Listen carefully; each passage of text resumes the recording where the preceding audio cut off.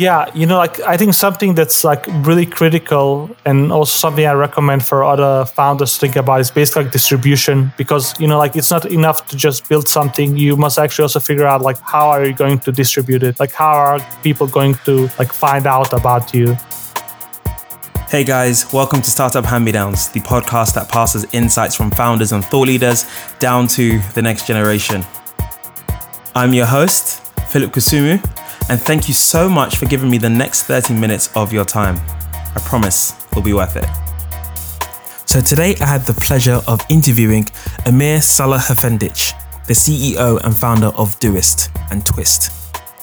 Now, Amir has viewed life a little differently ever since his family fled war-torn Bosnia for Denmark. He began to see the world become borderless, and that worldwide view has influenced his mission to shape the future of work as the founder and CEO of Doist, a fully distributed, bootstrapped company that creates productivity tools used by over 25 million people globally. Amir has always believed that the future of work is remote. And that's way before COVID-19. He believed that innovation doesn't just happen in offices. From day one, Amir began working on his first productivity tool, Todoist, from his dorm room. The Doist team has fully been distributed ever since then. It's now made up of more than 70 employees across 30 countries around the world, building tools like Todoist and Twist, an anti-Slack asynchronous communication tool made for the modern workplace. Having bootstrapped Doist to profitability, by the way, from the beginning, Amir has zero plans of ever seeking outside investment or exiting the company. In fact, you'll hear exactly how he plans to exit this business. All right, that's enough for me. Let's jump into the action. So Amir, thank you so much for coming on the show today.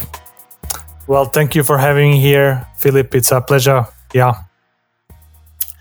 So, Amir, for those who don't know, and obviously you're based in Spain, as you said, when we were allowed to go out, how did you used to introduce yourself to people when you were at a dinner party or a startup event? I usually don't really want to go like all in on the like nerdy stuff, so I just like say that I work in tech, without like many details. Yeah. And then I guess if they push, then it's like, okay, this is what we do. Yeah. Then I tell them like I'm a founder of like Doist, a fully remote company of about 100 people, and we do like productivity software. We are most known for Todoist. And a few years ago, we released Twist as well, which is, and like Todoist, is a to-do app, and Twist is a team communication app. So that's about it. It's a short, sharp, and sweet. I mean, because Todoist is it's a popular app, right? I think you have millions of users. You're probably likely to bump into someone who uses your product, right? I mean, it happens like, almost, I have been to like quite a few like co-working spaces, and like there's always somebody that knows it. And there's also somebody that's really like into it, because with Todoist, it's kind of like you're either like, a power user or like you're not really using it. So those users that use it a lot. And then, they I get like a lot of great feedback and stuff. So it's actually really, really amazing when I meet like a really power user of the app.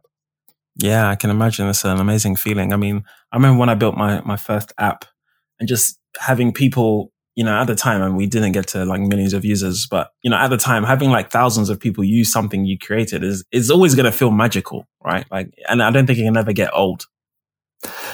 Yeah, that's definitely true. And especially like once you reach some kind of scale, like we have, helped people complete like billions of stuff like that. That is a great feeling that you actually, like are helping people like do stuff and then get stuff done. Yeah. So look, we're going to talk about Todoist and how the idea came about and how you managed to turn this side project, like you said, into what it is today. 25 million users, fully remote team, zero VC funding, which is incredible. But before we get into that, let's talk about let's talk about you in the early days. So, where did you grow up? I guess I'm assuming you grew up in Spain historically. And then, who in your family kind of ignited the interest in technology and entrepreneurship? Yeah. So actually, my background story is quite interesting. I was born in Bosnia, and due to the Balkan wars of the 90s, we had to flee. And my family, we were basically refugees, and we went to Denmark. So basically, I grew up in Denmark. And then, it's an even longer story, how I actually came to Spain. Before Spain, I lived in a couple of countries around the world. So it's really a very dynamic story. And, early on, I really started to play with computers, and my brother studied computer science. So I think I kind of caught the bug from him. And I just found it very fascinating, to ability to program stuff, and even internet was really a fascinating world. You can basically go there and find anything and create web pages and stuff like that. So really I spent a lot of my teen years just programming, creating stuff, creating projects. And I think my brother was still helping me out, and he's 15 years older than me, so he was kind of a mentor in this space. And in regards to starting your own business and stuff, I actually never really wanted to start my own business, and I still think it's kind of I had really some bad experience because my parents always had a business. And they never could actually do any vacationing and stuff like that. Mm-hmm. So actually, when I grew up, I actually wanted, for my parents to have a normal factory job where we, they would be home, at 5, and we would have vacations like other normal kids. Wow. Yeah. So that's kind of the and with the whole refugee situation as well. We were not super wealthy in Denmark either. So, my parents in Denmark had a grocery store. So it was really, really tough work. And the whole family also helped. And, I grew also up just helping, putting groceries up and selling groceries and stuff like that. Yeah. So I had a really bad experience of starting your own business and owning your own business, because I kind of knew what it actually entailed. Yeah. Yeah. Wow. That's such an incredible background. And, I guess, how old are you when you left Bosnia? I was 5 years old. Yeah. Yeah. Okay. It's still quite impressionable and still something that I would imagine you kind of remember. Yeah. Honestly, we had an amazing life in Bosnia. My parents also own a business there, and we were quite well off, and we didn't have a lot of worries, so I had a really good early childhood, and then the whole trauma there with the war, and then moving countries and stuff like that. That was quite tough. Yeah. Wow. So you had kind of a taste of what entrepreneurship looked like, but you didn't like it, which is so funny. I think I was speaking to someone about this earlier, and I think more often than not, the thing that we always try to run away from with regards to our parents actually ends up becoming the thing that we run to. We always say, oh, I don't want to be like this. Or, my mom's like this, or my dad's like this. So, when I grow up, I'm never going to be like that. And then we end up being exactly that. I don't know. I find that quite fascinating. Yeah, I mean, that is so spot on, yeah. I had a lot of fights with my father because he's he's passed away, but we are very similar in and then when you have two very similar people, for instance, contrarians, and you get a lot of fights. And I was also I'm never going to be like my dad, but then you kind of end up being like your dad. Yeah. So funny, so fascinating. And so like you said, your older brother is many years older than you. He was kind of like the technologist. He was the one that was interested in computers. That also, again, rubbed off on you. So I guess you went to university and you studied computer engineering? Yeah. I studied computer science in Denmark. Yeah. Yeah. And I guess from there was the idea that, look, I'm going to go into computer science. I might not end up working in a factory like I wanted my parents to, but, I'm going to, find a good job after college. And then what did you kind of do after you had your computer science degree? Yeah. I mean, that's the funny story. It's like, sorry, it's gone fuzzy again to where, at the beginning when it was quite fuzzy. Oh, that's really bad. Is it better? Oh, no. Not quite sure what's causing it. It's so strange. Okay, it's sorted now. Yeah, maybe it's the cable. I don't know. Let me put it maybe like up. Is it better now? Yeah, much better now. Okay. Let me just make a note of the time so we can edit that out. Yeah, so we don't have like a random. Yeah. Yeah. Should we go back into it? Yeah. So let's go back to what did you do after university? Yeah. I mean, the thing to note is like I never actually really finished. Like I was like finishing my master's degree, but I actually never finished it because I kind of like started a startup. Right. So that's kind of like the story is like I could never actually imagine myself either like working for somebody else. So that was maybe like also all the upbringing, like, and also just like being surrounded by people that actually like had their own business that I actually never really imagined myself like going and working in a normal like setting. So that's why I think I kind of like got attracted to just like starting something on right. my own.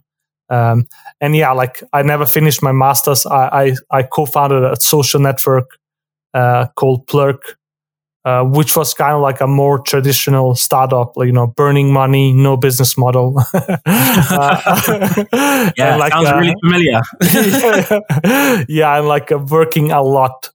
So like, I didn't really have like any weekends. I worked like, 12 hours per day. Yeah, so that was kind of like my, and I was like very young. I was like 22, 23. Yeah, so that's kind of like my start into like, co-founding stuff and starting stuff. Yeah. Who did you start it with? I mean, you did it for quite a while. I mean, you did it for over 3 years, but who did you start with? How did you start? Did you guys have any money? Like, and how did it go? Yeah, I mean, that's the funny story. Like we were actually like a remote first company, and this is like 2007. So we were like a Indian, Canadian guy, and a Malaysian Chinese, and then like Bosnian Danish dude, like collaborating on creating like a social network. And we did had some funding. Like one of the guys, like he's quite wealthy, and he actually backed that up initially. And then at some point, we also like got outside investment into it.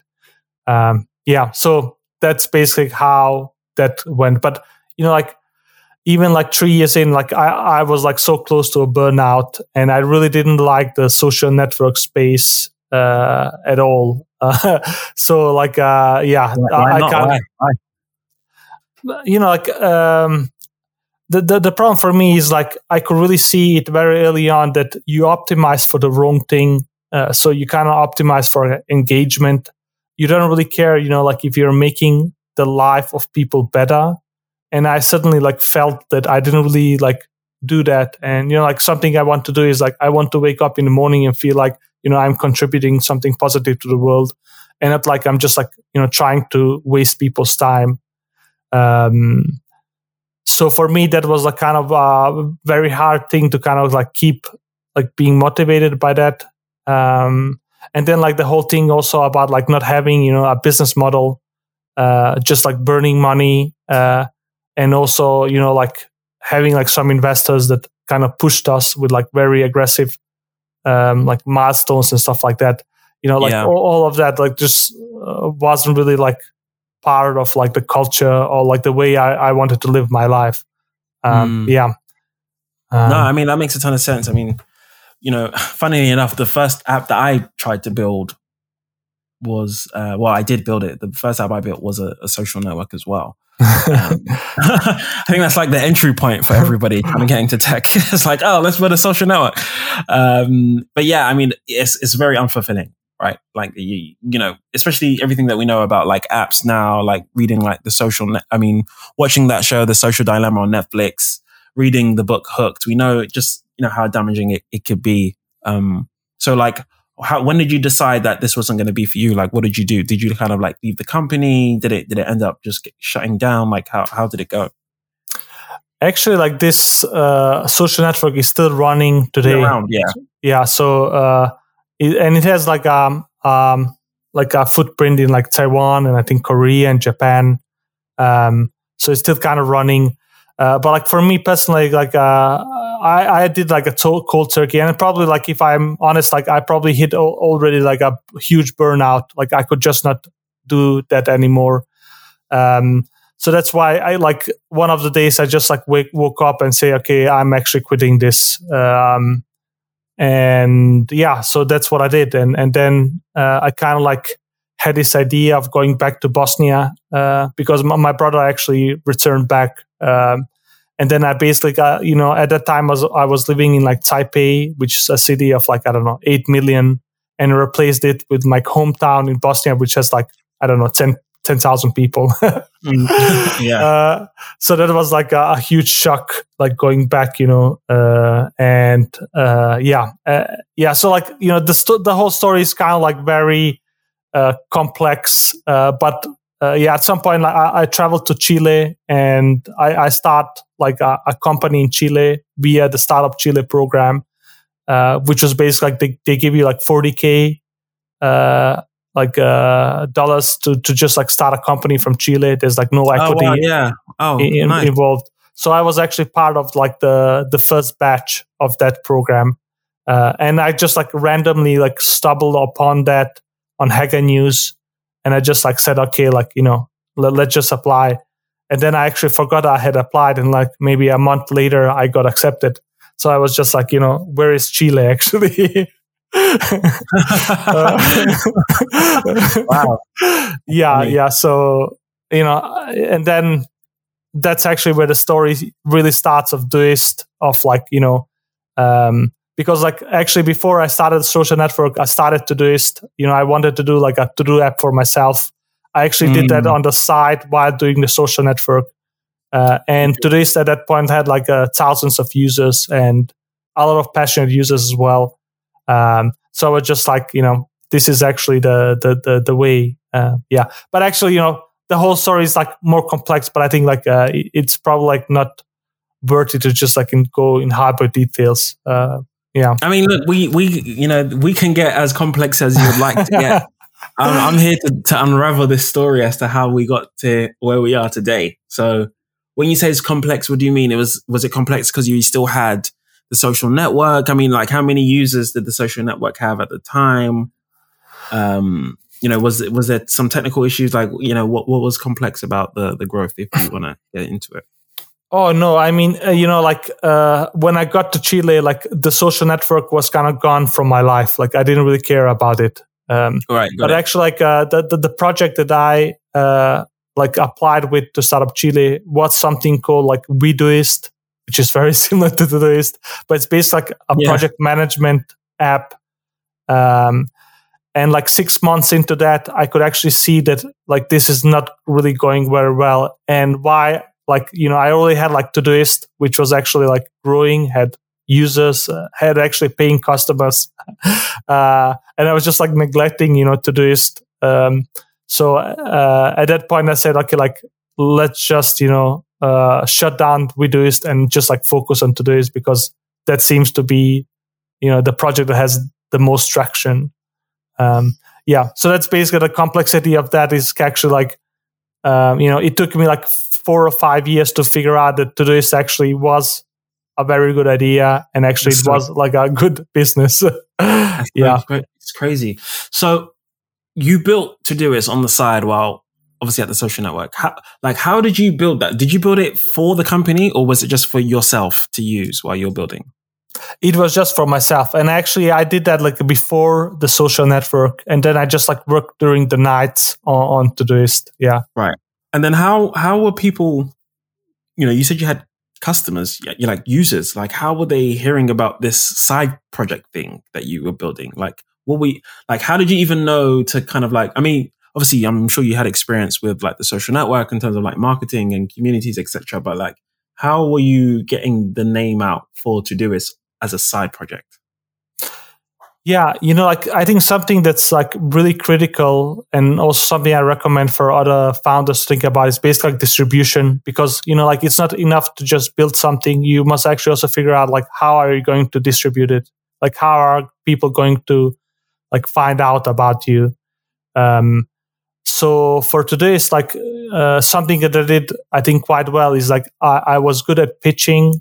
For instance, like Lifehacker. Like Lifehacker was a huge site at that time, and they covered that. And then I also like pitched different like features and stuff to like Digg. I'm not sure like if you recall Digg. Yeah. I actually interviewed the CEO of Digg back in the day. Actually, yeah. Oh, that's awesome. Yeah. So like I was kind of like I think very good. Not only about thinking about like building stuff, but also like promoting it, which I think is like quite critical. And then I also had like a quite popular blog where I basically like blog like maybe weekly stuff. And some of the pieces were quite popular. And actually I still have like some of them published, like how the Reddit algorithms works and stuff like that kind of like went viral and actually like so I also had like a following, like blog following. So I mean I think that's something that maybe like not enough gets recommended, is basically like thinking about like distribution, like how you're actually going to attract people and like find people. And a lot of times like ads and stuff like that, it's like way too expensive to actually even be a viable strategy. So guerrilla tactics, that's the So PR worked for you a lot. Yeah, I think so. Okay. Given the community as well of people that would use this, they would be people who are looking for like life hacks. Did you find that they had a similar profile to yourself? So like a lot of the people were maybe engineers or product people, and they just needed a tool to use. Like was that the insight that you had that look, I'm going to go for a channel that worked for me, or where I go, basically? Yeah, I think like a lot of the early people were basically like, engineers or like, like life hackers, like people that actually were very busy and just tried to kind of like find hacks in life that can make their like life better. Yeah. Awesome. And so Todoist, so you're in Chile, you got this 40K, you're doing this program. What did you do next? Like, how did you know, like, okay, you were like, well, I have paying customers already. How much was the app at the time? You mean like the business model of the app? Yeah, I guess it's a freemium model, right? Like you pay like monthly or yearly. Yeah. Like the thing is, I actually set the pricing model. I think like it was like one of the first to do apps to actually be paid. And I basically set like the price point to be like $3 per month. And after that, like a lot of the others have actually just copied that pricing model, which isn't very good because that is a very low like price point. $3 a month. Yeah. So that's basically that I set. And then like it was always like a freemium model. Like, there was a free version and a premium version, and the premium version had like extra features. Wow. Okay. So people are paying $3 per month. It's obviously providing value. So then, what did you kind of do next? And you were like, oh, look, I have this working product. People are paying. I'm going to double down on it. How much were you making a month as a company at the time? And then like, who did you hire next? Because obviously you were the marketing person, you were the engineer, you were the CEO, you were doing everything. So like, how did you decide, and when did you decide like, actually, I'm going to make this a thing? Yeah, like something that I told my brother before I went to Chile is like, my plan is to kind of like create a business that generates about $30,000 per month. And then I'm going to be like, set for life.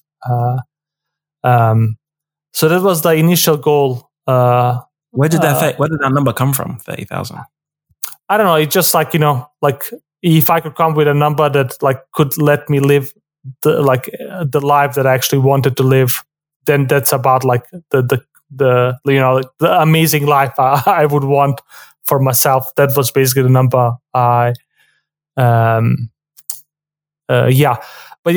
and then once I returned back and started to focus on this, like the thing to know is like I had like 4 years of like experience building like a high growth social network that basically like Plurk reached like tens of millions of users. So I had like a lot of experience, both like technical, but also like of how to scale stuff that I didn't know about before. So when I actually like returned back, I was quite fast to kind of like just change some stuff. For instance, like do analytics. I didn't have any analytics like for the first 4 years. So like analytics was basically like opening the console and like doing a query directly in like MySQL. Wow. So I kind of like introduced like analytics. I did like optimizations, like SEO optimizations. Then like conversion optimizations, landing pages optimizations. I also hired like a support person. So that was actually the first hire I did, because I was like getting so much support from people that, I could not really manage it. And then I got like stressed because like my inbox would just like overflow with like messages. So, and honestly, like, I think it took me like maybe, I don't know, like 6 months to reach maybe 30,000. Sorry, it's again. It's breaking up again. This is really sorry, Philip. I think it's me. I'm not sure why it's me though. I think it's something maybe to do with the cables.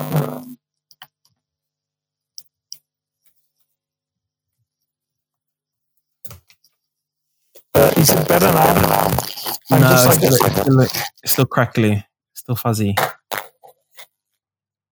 So strange.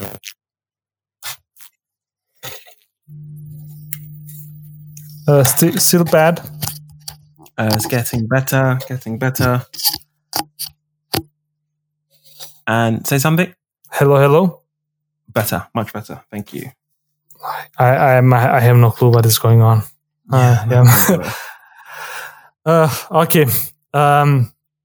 So I think we were on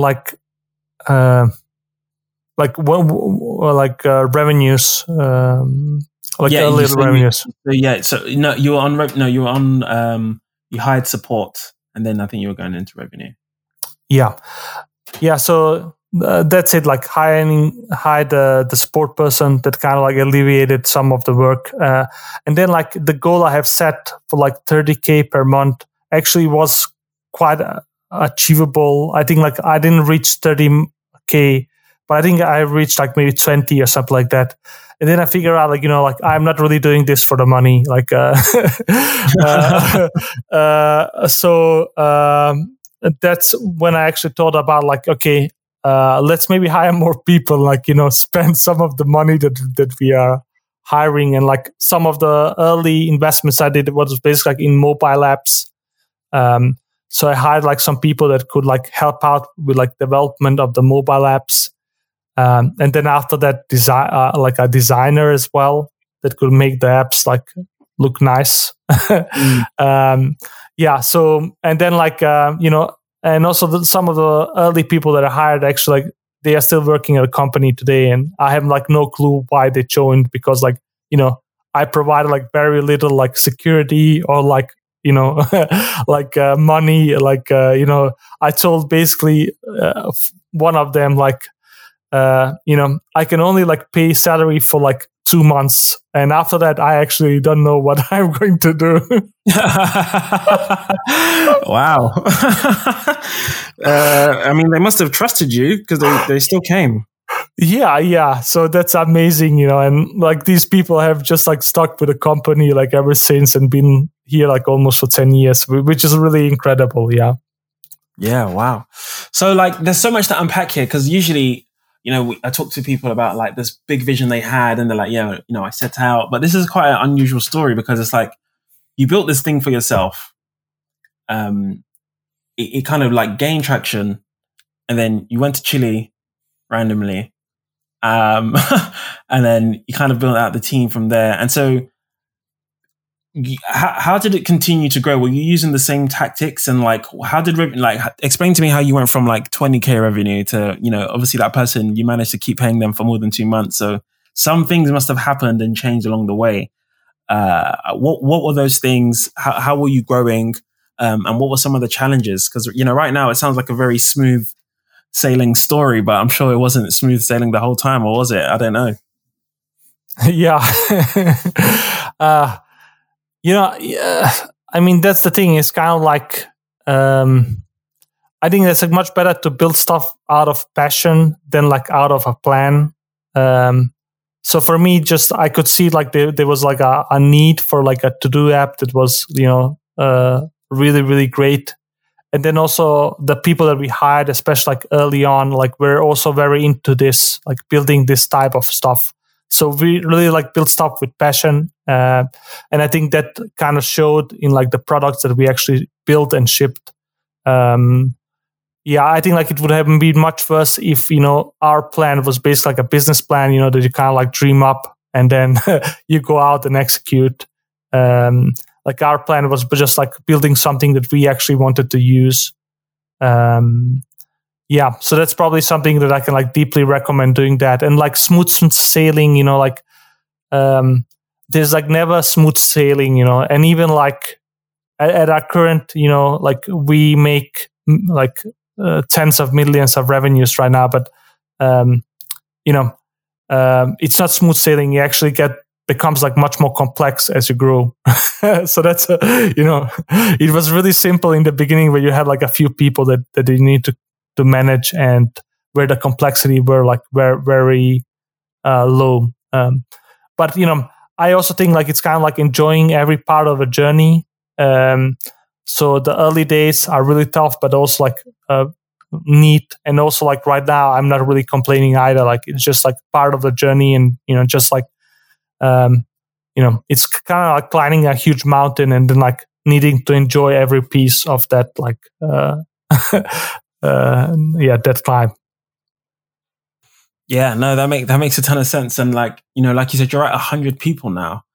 And were there any kind of like, obviously you spoke about like building, the product that you would want to use and like having the team who are passionate about that idea as well. A lot of your employees were kind of like users, I guess.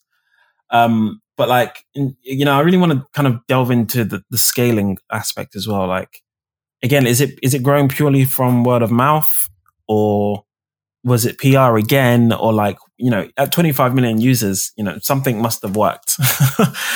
And it also could have just been an amazing product, and it is an amazing product. I know people who live by, Todoist. But like, I'm really interested to know, because I think what a lot of people would love to know as you built a consumer product that's done super well, without the traditional forms of funding, right? Like you haven't took any venture capital, millions of users. So what's the, I don't want to say secret sauce or like, but you know what I mean. Yeah, Philip. Like I think there's kind of like a combination of things, and I think maybe there's like 3 things that are really critical here. I think like first it's kind of the product, and we have already talked about that. Like the product needs to be great, especially right now. Like when I started out, actually the product could be a bit bad. Like Todoist was not very good at the beginning. Like it wasn't anywhere near here. But especially in the current climate, like you need like the bar is really set incredibly high. So the product really needs to be like outstanding. then I think that's the first hard part. The second hard part is kind of like distribution that we talked about. Like you need to figure out, like, how are you going to find a scalable way to reach out to your customers? And for us, there was like some distribution channels. For instance, like if you search for to-do list on any like search engine, we are ranked at the top, like maybe top 1 in most of them. And this is like Play Store, App Store, Google search. And like we don't pay anything for that. It's basically organic ranking that we have like gotten over the years. So that's kind of like a huge distribution channel for us. And of course, like for you, replicating that would be incredibly hard. Like maybe you can't even do it right now. But I think like what founders need to think about is like, can I find like some kind of like channel where I can basically get like almost free distribution? And like a lot of like companies have found that, like Airbnb, they kind of like went for Craigslist first and found like some distribution there. And a lot of other companies, if you read about them, like they you need to kind of like be creative. And honestly, like I think that the distribution question is as hard as the product. Yeah. And then the third one is basically like luck and timing. I think also play really, really like a huge part into this, because it's doubtful that like I could have started to do this right now on like the same way that I did back then. So a lot of times like you also need to like time stuff correctly and be maybe at the forefront of stuff. So for instance, like to this, like we were very early on mobile. We were very early on like a SaaS app, like cloud-based SaaS app. There was not many of them at the time. So maybe like like time it correctly, and maybe like also that can also solve like some of the distribution channels. So for instance, like right now, just like a random idea is like, decentralized finance, is still kind of like brewing up. So maybe, that could be an interesting thing, because, if you can time that right, like it's still a very, very early market, very small market. And if you can get traction in that, and, once it becomes huge, then you will basically, also like get rewards for that, and like being early and like being part of the early wave. Yeah. You still think decentralized currency is early to get involved in now? I think like not, like Bitcoin, maybe not. Yeah. But, like decentralized finance, like rebuilding the whole finance system on top of like blockchain. I still think this is very early on, and there's like so many innovations and so many hard challenges in this market. This is just like a random idea, but like that, just to kind of give an idea of what, or like maybe AR or VR, because like, for instance, like right now, it would probably be a pretty bad idea to try not to do like a new to-do app. Like, maybe it will be, I don't know, but it's just like it's a super saturated.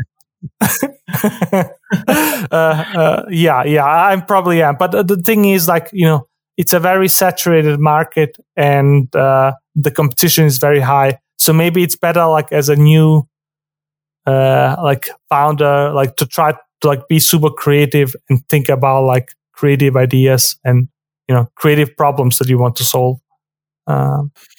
Yeah, no, that makes a ton of sense. So I want to shift gears now and think about, and maybe this is quite interesting for other people to like listen to, because, like I said a few times, you guys have, 25 million users all over the world, and you haven't taken a penny of venture capital. And, some people are going to be listening to this and be like, how the hell did he do that? Or like, why did he do that? And, just before the call, we were talking about the guys at Atlassian, who, again, the guys in Australia, again, never took any money and grew an amazing business as well. was that always the thought process in terms of like, I don't want to raise any money, this is going to grow organically? And like, and if so, like, where did that come from? Why did you not want to kind of like have that security? You could have got to 30,000 a month a lot quicker. Yeah. I mean, something to know is like I had a very bad experience doing the social network. So that's basically where I got like this idea that maybe, like burning money, not having a business model, that wasn't really the best way forward. So that's one thing. And also like very early on, like I got like interest from a very famous Silicon Valley VC firm. And one of the first things they actually wanted to do is like replace me as a CEO if I got the seed investment from them. What? Yeah. No. Wow. From the seed round. Yeah. So basically, I was like, and, I don't know. So, like those two things combined, I was just like, fuck this. Like, I'm just going to do this on my own terms. Another thing is like, for me, the way that I also like think about things, like I think very long term. I have been doing this for 14 years now. I actually want to like kind of die doing this. So what I also like to say is like, like that is kind of my exit strategy. Wow. Yeah, and like with that perspective, then like you don't really think about like doing like short term things. Yeah, so like maybe we'll take investment at some point, but like right now, like I don't actually want to jeopardize like my freedom. I want to do stuff my way. I want to like be in full control of like the milestones and like the plans that I have for the company, and like the company as well. Like, we have a very unique culture, and I want to preserve that and grow that. Yeah. So that's kind of like a bigger overview of why I did this. Yeah. Yeah. And like, if you can share now, like how revenue wise, what does the company do in revenue? Yeah, I think like last year we were about like $15 million in yearly revenues, and I think like we grow about like I don't know, like 40-60% per year. Yeah, so it's a very good business, and I think like we have a lot of potential to like build something that's much bigger than it is right now. Yeah. Yeah, I mean, like 14 that's a lot. 50 million in revenue is a lot of revenue. I would imagine, VCs will be, banging the door down to try and get involved. You have the potential now to do like, a very huge Series A round, take some liquidity, and still be in control. I don't know if that's the plan, or you don't have to say your plan on here, but I mean, I guess that must have been running through your mind, right? Like, wow, this is like a real thing, and I could potentially have a huge liquidity event at some point. Yeah, I mean, that's the thing. It's kind of like, that was never really my goal. That isn't really my goal. And actually, like, most of the VCs that do reach out actually have like a template in Superhuman where I just like, tell them to that we are not really interested in that. Yeah, but still like it's possible. Like it would be like a wise business decision. Like I know like some of my friends, for instance, like Wade from Zapier has done something similar. But yeah, I mean, at this point, like, I don't know. It's just not something that we are really thinking that much about. Like we're just thinking about like solving harder problems and like growing the stuff that we have and, having the culture that we want. Yeah. Yeah. And speaking of culture as well, I think that makes for a good segue. You guys are completely remote, and you guys have been remote, pre-COVID. So, this has been a way of life for you from the beginning. What was the rationale behind having a remote team? Yeah, I mean, like a lot of other stuff that I have done is like initially there was like no rationale. The rationale was that I wanted to hire people and I couldn't really find the people that I needed in Chile. So I basically started to hire outside of Chile. Yeah. But then, over the years, and I, like we did this like many, many years ago, like over like 10 years ago. And then like, doing this for a long time, like we could really see that this is kind of like a new way to work. Like this will have like huge implications to like future work, to the whole world as we see it, because it's kind of like the first time in human history where you can have like an amazing job regardless of where you live. So, so that's kind of like, and the whole like remote thing, like remote first and like asynchronous first, was kind of like for us, it was kind of like a moment where we could like see a much bigger vision with what we were doing, which is basically trying to like create the future we want to work in. So a lot of the stuff in even Todoist is basically like, trying to find a better way to work, a better way to live. So we are kind of like, Todoist as itself is basically a huge experiment, like trying to find an alternative way to do this and do is like better than regular companies do it. So that's kind of like, the whole like piece of remote and how we actually got into it. And like, have there been, I can imagine there have been some challenges that come with that. I mean, you have employees in how many different countries? I think it's like 35. Yeah. Wow. It's a lot of countries. Yeah. What have been some of the challenges in that? And is remote work something that you personally advocate for now? Like, do you think all companies could be remote, irrespective of what they do? I think like all knowledge companies, like knowledge worker companies, like will be like remote first and asynchronous first. I just think like there's so many advantages. Of course, there's some disadvantages as well, but there's like so many disadvantages. Like the advantage of like hiring the best people regardless of where they are, like giving the freedom to people to live wherever they want. Like these are like very, very big pluses that like regular like 9-to-5 office companies will have a very hard time competing against. So that's at least how I see that. I think this is kind of a huge disruption, and most like if you're not going to adopt this, like you'll basically not be able to compete. That's at least how I see it. Yeah, no, I think you're absolutely right. And I think, again, looking at some of the biggest companies in the world, InVision, for example, completely remote. WordPress, completely remote. We've got, there's a ton, Jason from Basecamp, completely remote. I think stories like this need to come out about a lot more. Just the way, there's another way of doing startups. You don't have to go and get the most expensive office, raise VC money and play that game. There's another way to do it. And it sounds like this way has actually made you happier.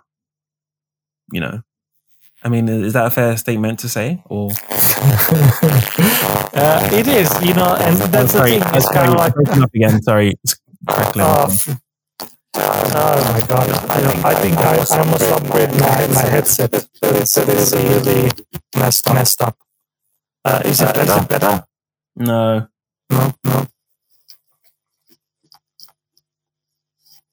It's fuzzy. Better? No. Hello? No, still fuzzy. So strange.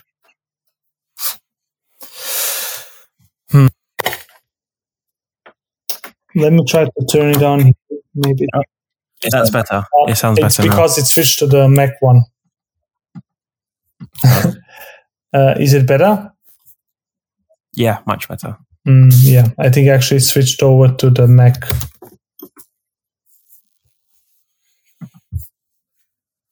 Cool. So one more, please. Hello. Yep. Hello. Okay. So is this? Are we back? We're back. You were gonna tell me about this way of being a startup founder makes you happier. Yeah. Like happiness is kind of a hard term, but I think it does. Like, you can kind of like build the life that you want. I live in like beautiful city of Barcelona, and it's not like because I need to be here, it's because we like the city. And that's something that is enabled by this type of work.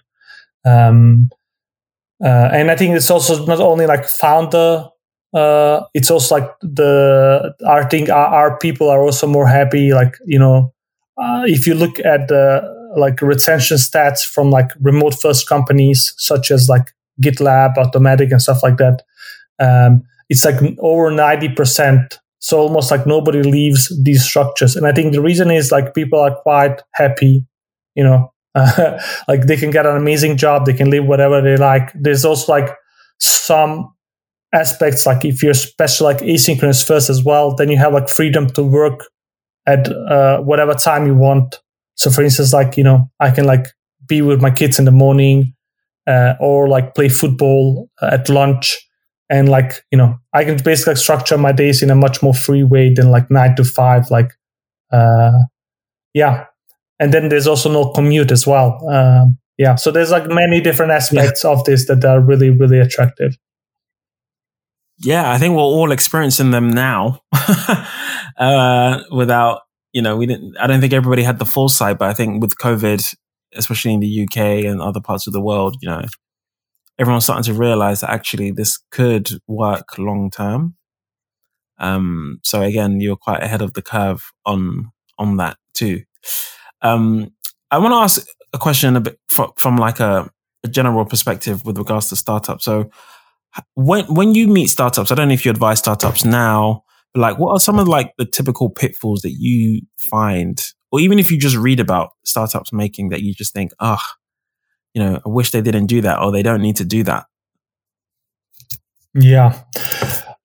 I think like some of the biggest mistakes is based like following like some kind of playbook that others specify. So this playbook is usually like, I need to raise money, or I need to move like really, really fast. So for me, it's basically like I would like rather, follow like some creative like playbook of your own. Try to find like your own way through this. And then also maybe like challenging, the status quo, because like if you're doing something like everybody else, then you will probably have like the same outcome as everybody else, which is basically like 95% failure rates. So that's one aspect. Another aspect is just like short-term thinking and like not really aligning the incentives. So like short-term thinking is basically like, I want this to succeed in 3 months. Like good luck with that, because like most things they take a freaking long time, like much longer than 3 months. And the second thing is maybe also just like, the incentives is kind of like, okay, I want to just like get rich. And, for me, you can probably get much easier rich by other means than like founding a startup, because like it's really, really hard. Like for me, for instance, like I was headhunted like due to my like social network experience. I could have been a very early employee in Facebook, and I would probably have made like a lot of money doing that. And it would probably have been much easier than the route that I have taken. But I don't really think like it's really worth it. So that's something I would like really speculate along. Like your incentive kind of like needs to be aligned, and maybe like the alignment should be that you're really like passionate about the problem you're solving. Like maybe you're the user of the problem that you're solving, because that also makes it much easier to kind of build stuff. Like you don't need to guess Yeah. So those are just like some that come up to my mind. No, I think those are all amazing and relevant points, and something that, again, trying to reshape the way people think about starting a startup and going down this path. I think you're completely right in saying, don't follow the playbook. It's quite interesting, actually. The last 4 episodes I've done, all of the founders have all said something along the lines of, don't take too much advice, figure it out. And you need to charter your own path. I think that is the most important thing. I think for the next episodes, that's all anyone's going to hear. Like, there is no playbook. You create your own playbook. That's entrepreneurship. If we were all copying what everybody else did, there'll be no originality, right? Exactly. Yeah. So I want to. Yeah, sorry. I have like another tip, and this is like basically to everybody. And something I think that's kind of like my super skill is basically like growth mindset and learning. Like even right now, like I spend a ton of my time just like learning stuff, and like really being. When you say learning stuff, learning anything or learning things that are relevant to the business? I'm kind of like curious, but a lot of like my interest is kind of like related to the business because that's kind of like my passion as well. Yeah.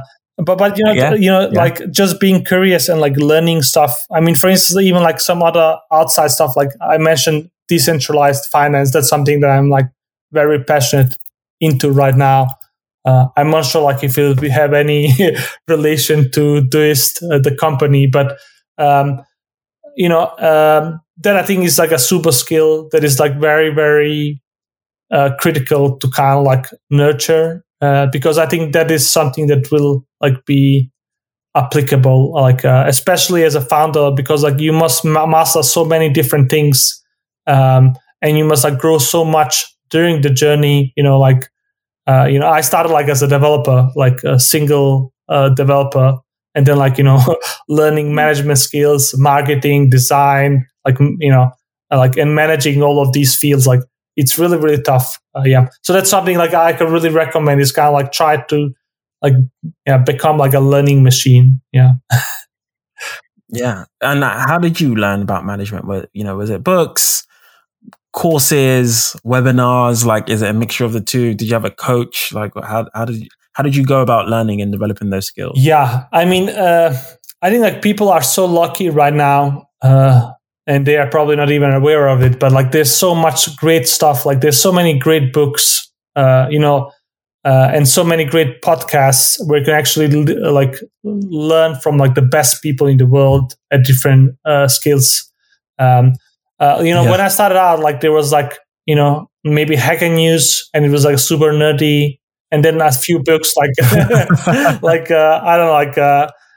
Andy Grove's High Output Management. That was probably the book that inspired me a lot early on. But right now, there's like so much great stuff that you can actually learn like so many great things. And there's like so many resources and so many ways, like even like, you could do it by watching YouTube as well. Like if you're more like a visual and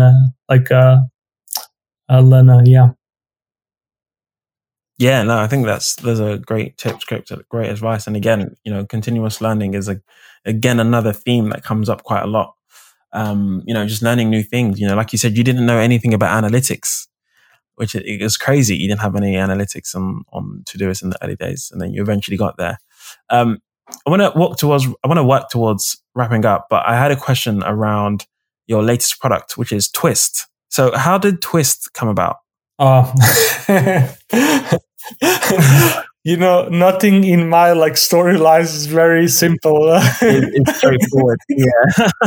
I mean, the thing with Twist is kind of like we were actually using Slack, and we thought like Slack was an awful tool. And like it was really great product, but the problem is like really the model, like being online all the time, chit-chatting all the time, like that was really, really not the kind of culture we wanted to have.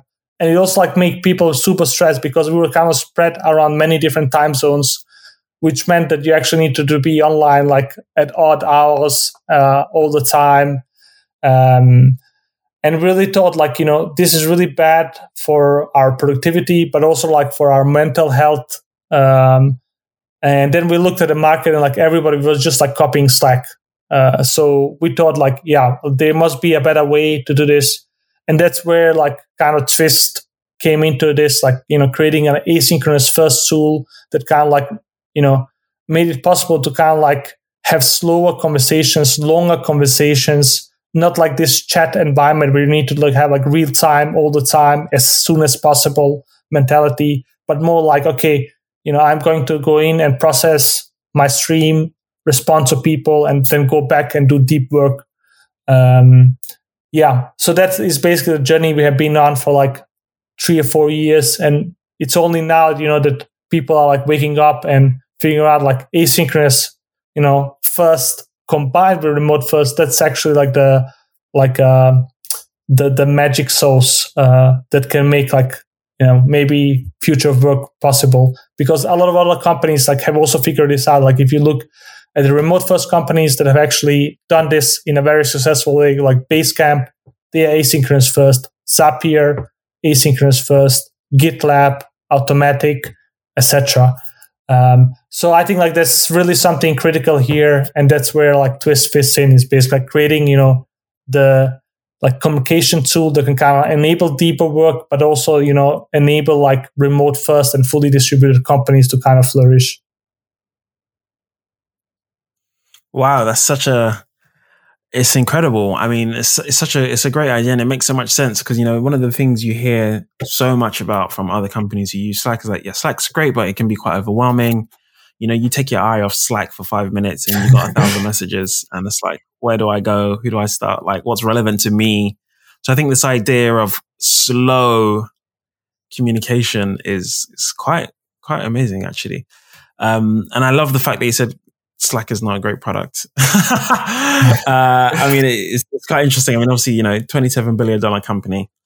But, I haven't met anyone who has said completely wholeheartedly that Slack is the best thing that they've used. So yeah, I think you're onto something. I think you might be onto another hit here.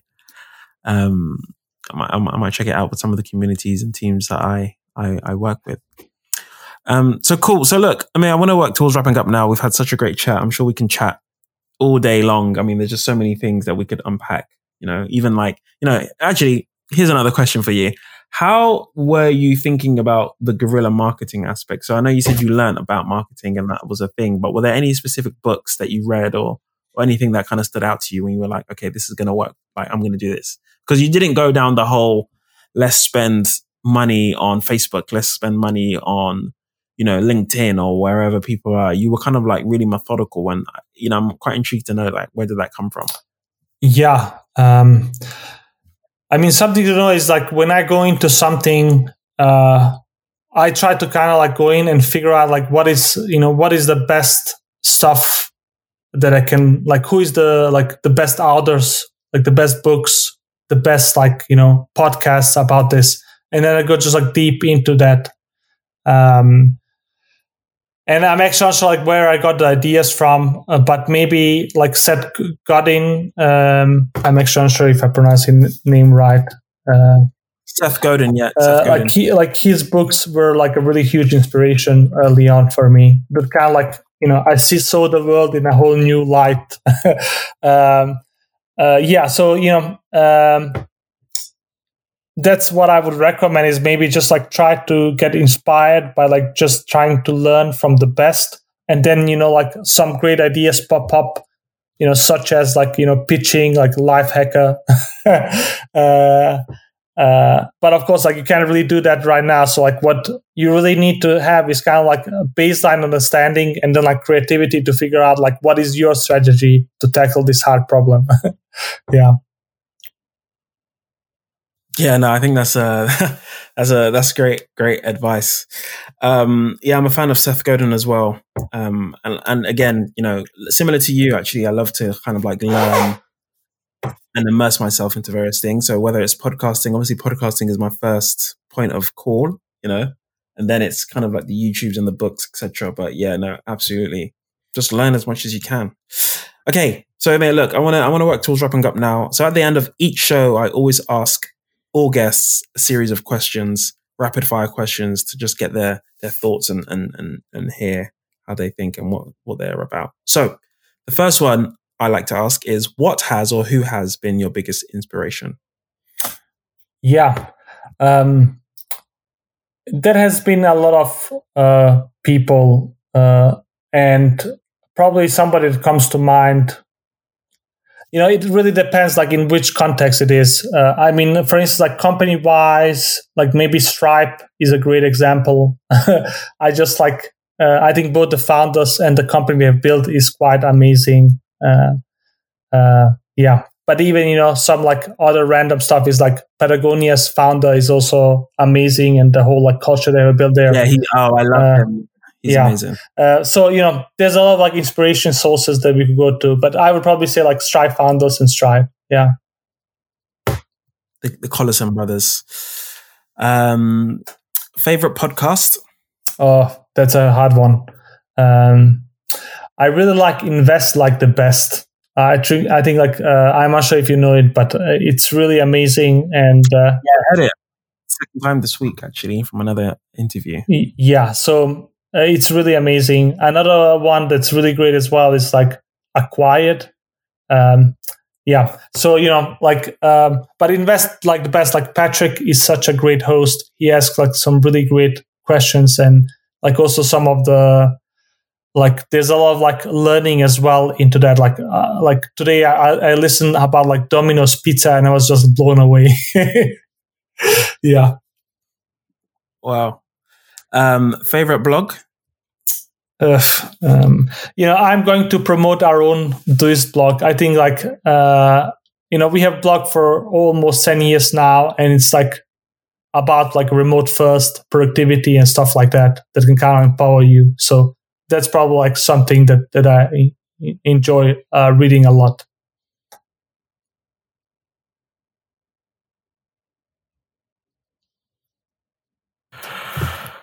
No, and favorite blog?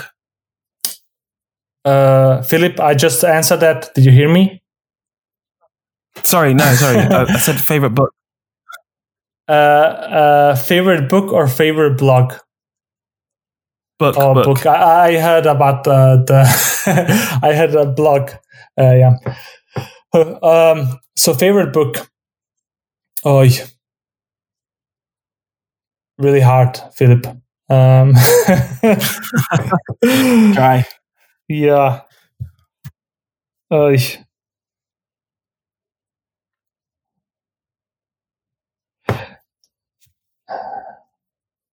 There's so many, but yeah. Okay, so in the whole like spirit of this, I would actually say a book that really influenced me a lot was like High Output Management by Andy Grove.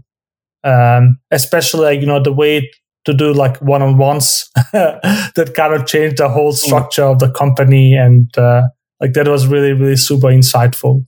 I wouldn't say it's a favorite book, but like it's something I really got a lot out of. Yeah. High Output Management.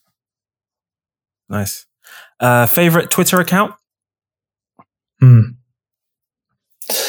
Oh, so hard.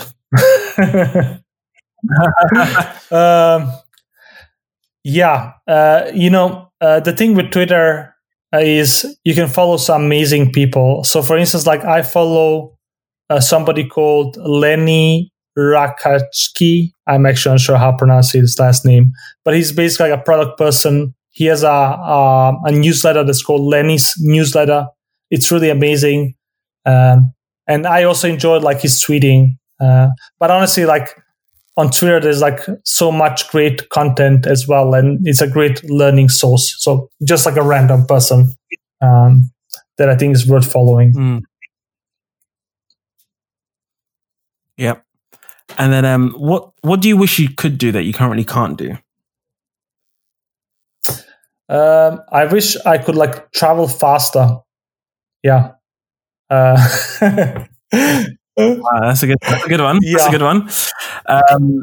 What's the one thing that startups should ignore in the early days? seeking investment. Good. And finally, what's your vision or what's your goal for the company? I know your exit strategy is death. But apart from that, what's kind of like the goal? What's the vision? I mean, 25 million users, 50 million in revenue. This is success to many people in the world that we come from, right? So, what's next? Yeah, I mean, that's the thing. It's kind of like you set higher and higher goals. And right now, we really want to kind of reinvent the tools and processes and reimagine how work should be done. So, if you can kind of create a full solution for future work, then I would be very happy. That's awesome. Amir, this has been amazing. Thank you so much for coming on the show. I have so many friends who use this product. Well, when I told them I was going to interview you, they said, awesome. Do you think he can give me a discount code for Todoist? I said, I'm not going to ask him that. But it's, look, thank you so much for coming on the show. If people want to get in contact with you and learn more, where can they get in contact with you? On Twitter, it's Amix3K, AMIX3K. I tweet quite often, and I try also to share my knowledge. So please follow me and also message me if you have any specific questions. Yeah. Philip, thanks a lot for having me here. It was awesome. And I wish you the best of luck as well with everything. Thank you so much. I appreciate that. There's so much to delve in here and so many gems. And I think you've encouraged so many people to kind of think differently about how they approach startups. I think your message is one that needs to permeate the startup ecosystem a lot more. And I think there's a lot of teachings and I think there's a lot of things that startups just need to rethink and just go back to the drawing board and kind of do away with a lot of information. I mean, I know you mentioned earlier, there's a ton of resources out there and people can go on YouTube or listen to podcasts and what have you. But I think sometimes there's a lot of noise in that as well. And the message that comes through can be the wrong one as well. That is definitely true. Awesome. So look, great to have you on. Thank you so much. Bye-bye. Just want to say another huge thank you to Amir for coming on the show. And as you heard, his exit strategy is death. I don't think I've ever heard anything like that in my life. But, I respect it for it. I respect it. As always, guys, thank you so much for tuning in. And if you haven't already, please like and subscribe to the Apple Podcasting app or anywhere you listen to your favorite podcasts.